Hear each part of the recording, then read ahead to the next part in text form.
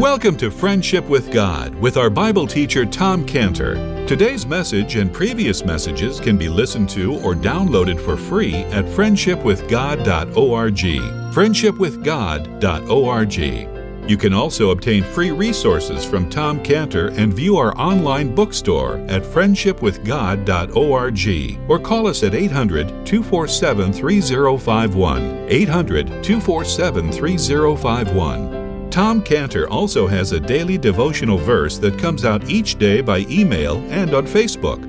To receive this small daily devotional verse that Tom Cantor puts out, you can sign up at friendshipwithgod.org, friendshipwithgod.org, or find Tom Cantor on Facebook by searching for Tom Cantor and Friendship with God. Now, here is our Bible teacher, Tom Cantor.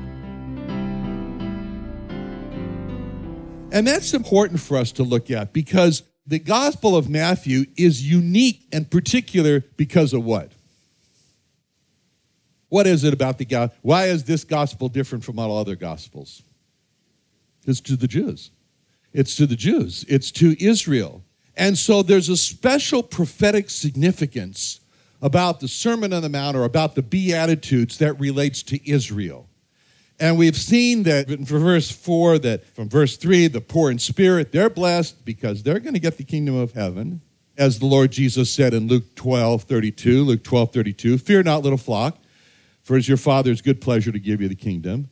We saw from verse 4 that they're blessed when they mourn because they are going to be comforted, just like God said to Israel in Isaiah 51:12. Isaiah 51:12, even I am he that comfort thee. We saw that from verse 5 that the meek are blessed because they're going to inherit the earth. We saw from verse 6 that the hungry and thirsty after righteousness, they're blessed because they're going to be filled. They're going to receive the righteousness of God. We saw from verse 7 that the merciful are blessed because they're going to receive mercy. And in verse 8, we saw that those who had a heart that was purified by God, that they're going to see God. But now we come to verse 9 with a particular eye toward Israel, where it says, blessed are the peacemakers, for they shall be called the children of God. Peacemakers. I mean, that's interesting, because it doesn't say in verse 9, blessed are the peaceful, because they're going to be called the children of God, but it says, blessed are the peacemakers. What's the difference? What is the difference between a person who is peaceful and a person who's a peacemaker? What would you say? Okay, that's a good one. Passive versus active. Clinton?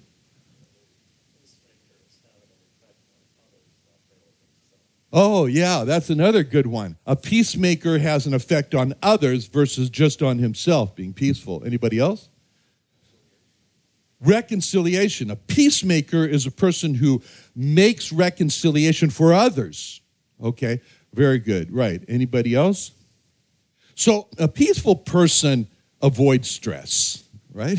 If there's stress and there's conflict, he'd rather go have lunch, you know. He's a peaceful person. He's not into conflict. But a peacemaker makes peace between warring parties, which means that the peacemaker is driven to the conflict. He doesn't shrink away from war between parties. He enters into this here so he can bring peace between the parties that are warring. He's a peacemaker. Peacemakers get hurt. But the threat of being hurt, it doesn't make the peacemaker stay away. The peacemaker, he runs into the fray. He's going to make peace. He lives to make peace. He looks for ways to make peace. He's a peacemaker. And the Lord says, blessed are those kind of people. Blessed are the peacemakers. So you look at verse 7, and you see that there's a merciful person here. You look at verse 8, and you see there's a person who's pure in heart. And then you realize that this is the same person. When you come to verse 9, that it's the merciful, it's the pure in heart. He's a peacemaker. And the greatest war that there is for man is the war with God, is the war with God. And you say, why is man at war with God? What's the war? What causes to be at war with God? Well, the Bible says that a man is at war with God when he has a mind, he's got an orientation, which is all about himself. When he's just living to please himself, he's just living for self. The Bible says, the Bible calls that living after the flesh. It calls that minding the things of the flesh in Romans 8:5. Romans 8:5. They that are after the flesh do mind the things of the flesh. They that after the Spirit, the things of the Spirit. For to be carnally minded is death, but to be spiritually minded is life and peace.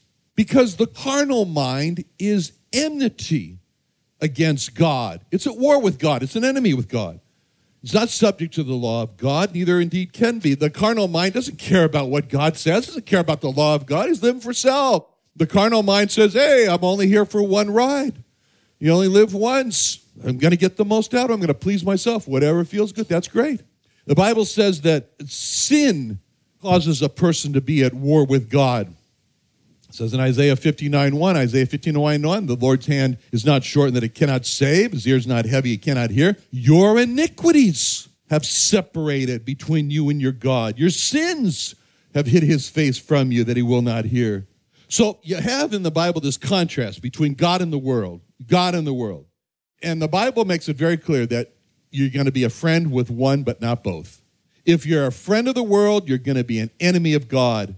And each person has got to make their own choice. They're going to be a friend of the world, an enemy of God, or they're going to be a friend of God and an enemy of the world. And that's what it says in James 4:4. James 4:4, you adulterers and adulteresses, know you not that the friendship of the world is enmity with God?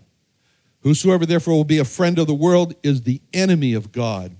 So the lost, is what the lost do. They side up with the world and say, you know, this world's a great place, and I love this world, and they're the lost, and they're at war with God. And the peacemaker sees that, and the peacemaker, he's not indifferent. He looks at the lost, and they're at war with God, and the peacemaker rushes in. He wants to make peace between the lost and God. And this is the merciful person. This is the person who's pure in heart, and he doesn't. And he's the peacemaker. And the peacemaker doesn't look at the lost and say, "Well, too bad for him. At least I'm saved." No, the motto of the peacemaker is "Leave no man behind, leave no lost behind." The merciful, the peacemaker, the pure in heart, the peacemaker, he doesn't look at the lost and say, "Well, too bad for him. Must not be part of the elect. Must not be predestined to believe. At least I'm part of the elect. I'm safe in the lifeboat." That's not the peacemaker. The peacemaker says, leave no man behind. So the description of the peacemaker is given to us in great chapter, Isaiah 52. There's one verse that describes this peacemaker in verse 7, when it says, how beautiful upon the mountains are the feet of him that bringeth good tidings, that publisheth peace, that bringeth good things of good, that publishes salvation, that saith unto Zion, thy God reigneth. So this verse describes for us what a peacemaker is. And it's a description of the peacemaker in Israel. And it doesn't say that a peacemaker is passive. A peacemaker is very active. He's out there. He's got feet that are moving. He's got a mouth that's preaching. It's publishing. He's going. He's on the move. And it doesn't just apply only to Israel. It is for Israel here. It doesn't apply to only Israel. It's just another one of God's look at Israel for an example. It's another one of God's to the Jew first and also to the Greek. And that's the phrase that's used in regard to salvation. That's the phrase that's used in regard to the gospel in Romans 1:16. In Romans 1:16, which says, for I'm not ashamed of the gospel of Christ. It's the power of God unto salvation. It's the gospel, salvation, to everyone that believeth, to the Jew first and also to the Greek. It's Israel's salvation here. And they're being transformed. Israel's being transformed in Isaiah 52 into peacemakers. So this chapter in Isaiah 52, it opens with a call to wake up. Wake up, Israel. It says in Isaiah 52:1, awake, awake. Put on thy strength, O Zion. Put on thy beautiful garments, O Jerusalem, the holy city. For henceforth there shall no more come unto thee and uncircumcised the unclean. So God is calling Israel to wake up. Put on strength. God has provided strength for you, Israel. Put on the strength. And when Israel obeys God in Isaiah 52:1 and they take on their new strength, they're described then in Ephesians 6:10, that they're going to be strong in the Lord and in the power of his might. When Israel responds to this call to wake up in Isaiah 52:1 and take this new strength, then they're going to look at themselves and say the words of Philippians 4:13, where they're going to say, I can do all things through Christ which strengtheneth me. When Israel finally does take on this new strength and God supplies them with this strength, they're going to look at themselves and they're going to say the words of Colossians 1:11. Colossians 1:11, they're going to say, I'm strengthened with all might, according to his glorious power unto the patience and suffering with joyfulness. But the greatest awakening that Israel's going to have is when they're saved and when they're going to, as it says in Isaiah 52:1, they're going to put on thy beautiful garments, O Jerusalem, the holy city. This means that when Israel is saved, they're going to come to see that what they're wearing is filthy. What they're wearing is filthy garments. And God describes those filthy garments that Israel's wearing today when it says in Isaiah 64:6, and this is Israel speaking, we are all as an unclean thing in all of our righteousnesses. What we think are good work we do that makes us righteous, they're as filthy rags. And it's such a descriptive term, I'm not even going to say it in public, what this word is, filthy rags. And we all do fade as a leaf. Israel is speaking when they call themselves in Isaiah 64:6, we are all as an unclean thing. When Israel is saved, they look at themselves and they say, we're dirty, we're rotten, and in we are dirty, rotten sinners. And this is the confession that every person has to make when they're saved. If a person sees themselves as just perfectly fine, there's nothing wrong, then God says, well, that's good, I can't help you. Because the Lord Jesus didn't come to call those who were perfectly fine. He didn't come to call those who were righteous or seemed righteous themselves. He came to call the dirty, rotten sinners to repentance. That's what he came, and that's what he said in Luke 5:31. Luke 5:31, where he said, Jesus answering said unto them, they that are whole need not a physician, but they that are sick. I came not to call the righteous, but sinners to repentance. So when Israel is saved, they're going to see that the reason that they are an unclean thing and that they're wearing these filthy rags is because they're not wearing beautiful garments. They're wearing filthy rags. All our righteousnesses are as filthy rags, Isaiah 64:6. And the very thing that was supposed to make them beautiful before God, that they thought, their good works, or as they say today, their acts of charity. Their acts of charity. You probably heard that from Rabbi Goldstein. If you listen to the synagogue in Poway, he's a Lubavitcher. He's from the Chabad, and he speaks from the Rebbe. And the Rebbe in Brooklyn spoke often about you must do acts of charity. So that's why he said we must do acts of charity. All those are stained with sin. Why? Because their own righteousnesses. And they're unclean, and God says they're filthy. And this is far worse than the emperor's new clothes, which were no clothes. This is worse because it's filthy rags for clothes. And this is what God says about anyone who trusts in his own good works to make himself beautiful before God. God looks at the good works of man, and God says, filthy. They make you unclean. And this is the major deception today among people who they think that their good works are going to save them. They think they're described in Proverbs 14:12, which says, there's a way which seemeth right unto a man, but the end thereof are the ways of death. There's a deception that good works are going to give a person eternal life. That's wrong. That's not just wrong, that's fatally wrong. Because the Bible could not make it any clearer when the Lord Jesus said in John 3:36, he that believeth on the Son hath everlasting life, but he that believeth not the Son shall not see life, but the wrath of God abideth on. And to really properly understand what he's saying there's a little word that appears after the word believeth, and it's been translated as on, believeth on, the Greek word eis. It's so critical to understand in this verse that the understanding of what that word means, eis, makes the difference between having eternal life or being cast into hell, which happens to billions of people. Most people today think that what the Lord Jesus was saying by that word, eis, they think he was saying in the fact of. People today have the fatal deception that the Lord Jesus was saying in John 3:36, he that believeth in the fact of the Son hath eternal life. Just recently out at the border, a border patrol agent was going through my stuff, and he came across my testimony book. And she said, oh, I believe in God. What she meant was that she was not an atheist, that she believed that there was a God. That is believing in the fact of God. That could also be extended to a person confessing a statement of faith, saying, I believe in this, I believe in the Bible as the inspired, only infallible, authoritative Word of God. I believe there's one God, eternally existent, in three persons, Father, Son, and Holy Ghost. I believe in the deity of our Lord Jesus Christ and his virgin birth and his sinless life and his miracles, his vicarious atoning death through his shed blood and his bodily resurrection and the ascension to the right hand of the Father and his personal return in glory and power. And many people do believe that. And they think that what the Lord Jesus was saying by the word ice in John 3:36 is that all you need to do is believe those statements and you've got it. You've got eternal life. But the problem is James 2:19, which says, thou believest that there is one God, thou doest well. The devils also believe and tremble. Problem is, in all those statements, is that they're true, but the demons believe those true statements also. They don't have eternal life. Because that little word ice in John 3:38, it doesn't mean in the facts of the Son. The best translation for the word ice in John 3:38 and others is the word into.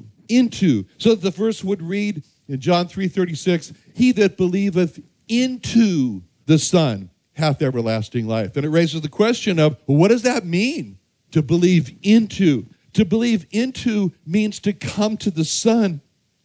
It means to come to him, not just to believe about him, but to come to him, as you said in John 5:40, you will not come to me that you might have life. He came into the world.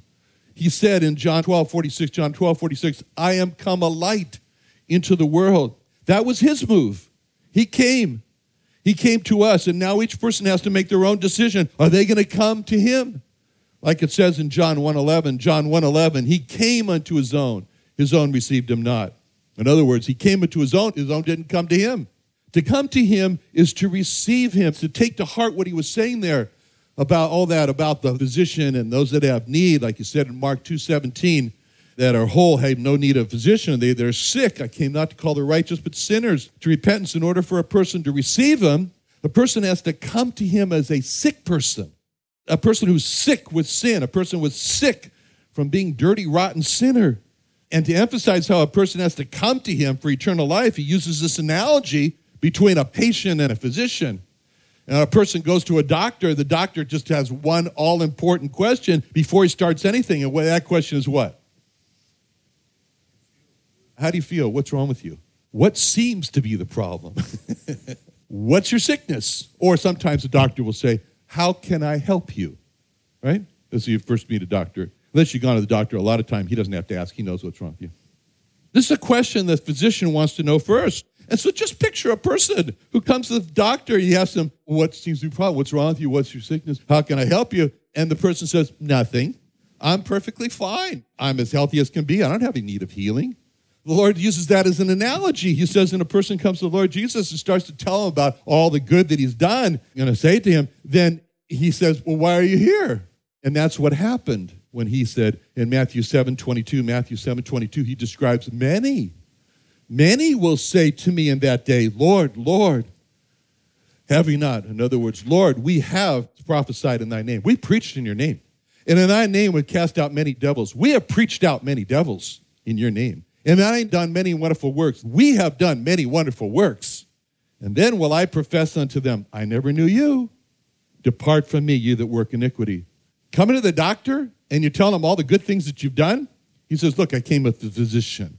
I came to heal the sick. I came to heal the sinners. I came to cure that disease. The problem is that those people said nothing about having been a dirty, rotten sinner who came to him to be saved from their sins. So when Israel sees that they're clothed in these filthy rags of their own good works, and they're going to respond to God's call, they're going to wake up, put on the garments, and when they do, which are God's garments of righteousness and salvation, they're going to be so happy. It says in Isaiah 61:10, I will greatly rejoice in the Lord. My soul shall be joyful in my God. He clothed me with the garments of salvation. He covered me with the robe of righteousness. Oh, they're going to be so happy. In Isaiah 45:24, it says, surely one shall say, in the Lord have I righteousness and strength. And then the next verse, in the Lord shall all Israel, the seed of Israel, be justified and shall glory. The hymn puts it so well. Jesus, thy blood and righteousness, my beauty are, my glorious dress. Midst flaming worlds in these arrayed, with joy shall I lift up my head. So what's going to happen is that when all Israel abandons, and that's what they must do, abandons their own righteousness and their strength and takes the Lord's righteousness and Lord's strength, when that happens, then Romans 5:9 is going to happen for them. Romans 5:9, justified by his blood. That'll be the time when all Israel will be, as it says in Romans 11:26, all Israel shall be saved. That's going to be a time when Israel's going to be sort of like Lazarus in the tomb. And the Lord Jesus calls him to life in John 11:43. And when he thus said spoken, he cried with a loud voice, Lazarus, come forth. And he that was dead came forth, bound hand and foot with grave clothes, and his face was bound about with a napkin. Jesus saith unto him, loose him, let him go. That's what's going to happen to Israel. That was the picture there of Israel. Israel, just like Lazarus, Israel is raised from the dead, just like the Lord Jesus said to Lazarus, loose him, let him go. In the second verse in this chapter, Isaiah 52:2, it says, shake thyself from the dust. Arise, sit down, O Jerusalem. Loose thyself from the bands of thy neck, O captive daughter of Zion. So this is a great transition that's going to happen for Israel. They're going to go from death to life. They're going to go from darkness to light. They're going to go from wandering to adoption. They're going to go from being lost to being saved. And when is that going to happen? It's all tied up for Israel. It's all tied up in the name of God. It's all tied up on what the name of God is. Today for Israel, it's this day of death and darkness and wandering and being lost. Because today is a day, as it says in our chapter, Isaiah 52:5 and verse 5. Isaiah 52:5, it says, my name continually every day is blasphemed. The important words to see in that verse are every day is. Every day is. That means that that's speaking about today. And it's the here and now of today. And today, the name of Jesus is blasphemed as a swear word. And today, the name of Jesus Christ is blasphemed as a cuss word. And that's what sets the people today in this state of death, darkness, wandering, and being lost. All because of what Israel does not know in terms of what the name of God is today. And that's because of what they do with the name of Jesus Christ today. But the great change from death to life, from darkness to light, from wandering to adoption, from being lost to being saved, all happens in the future of Isaiah 52:6. Isaiah 52:6 that says, therefore my people shall know my name, therefore they shall know in that day that I am he that doth speak, behold, it is I. So the important words to see in that verse are the words shall and in that day, because those words tell us that it's coming. This is not the state today. This is a state that will happen in the future, and the great change will happen in that day. Every time Israel calls God Hashem, but if you looked, that's what the Rabbi Goldstein called God from Poway. Very common. Every day Israel calls God Hashem, which means the name. I view it, and I've told them this, as a personal, true, honest confession that they don't know the name of God. And they just call God Hashem, or the name, as in whatever his name is.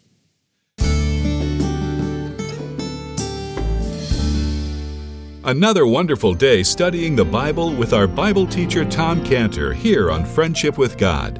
Don't forget that today's message and previous messages can be listened to and downloaded for free at friendshipwithgod.org. friendshipwithgod.org. You can also go online to find free resources from Tom Cantor and our online bookstore at friendshipwithgod.org. You can also find Tom Cantor on Facebook, and you can also go to friendshipwithgod.org and sign up for his daily devotional. Tom Cantor is also the founder of Israel Restoration Ministries. You can visit that website at israelrestorationministries.org. You can write to Tom Cantor at P.O. Box 711330, P.O. Box 711330, Santee, California. Santee, California 92071. Or email Tom Cantor at tomcantor@friendshipwithgod.org, tomcantor@friendshipwithgod.org. Or for more information about Tom Cantor and Friendship with God and Israel Restoration Ministries, call us at 800-247-3051. What are you doing Sunday nights? Join Friendship with God radio Bible teacher Tom Cantor of the Friendship with God Fellowship Church every Sunday night at 5:30 p.m. at the Creation and Earth History Museum in Santee, California. Watch and listen live around the world to Tom Cantor Sunday evening on YouTube.com by searching for the Friendship with God Fellowship or by going to our homepage at friendshipwithgod.org.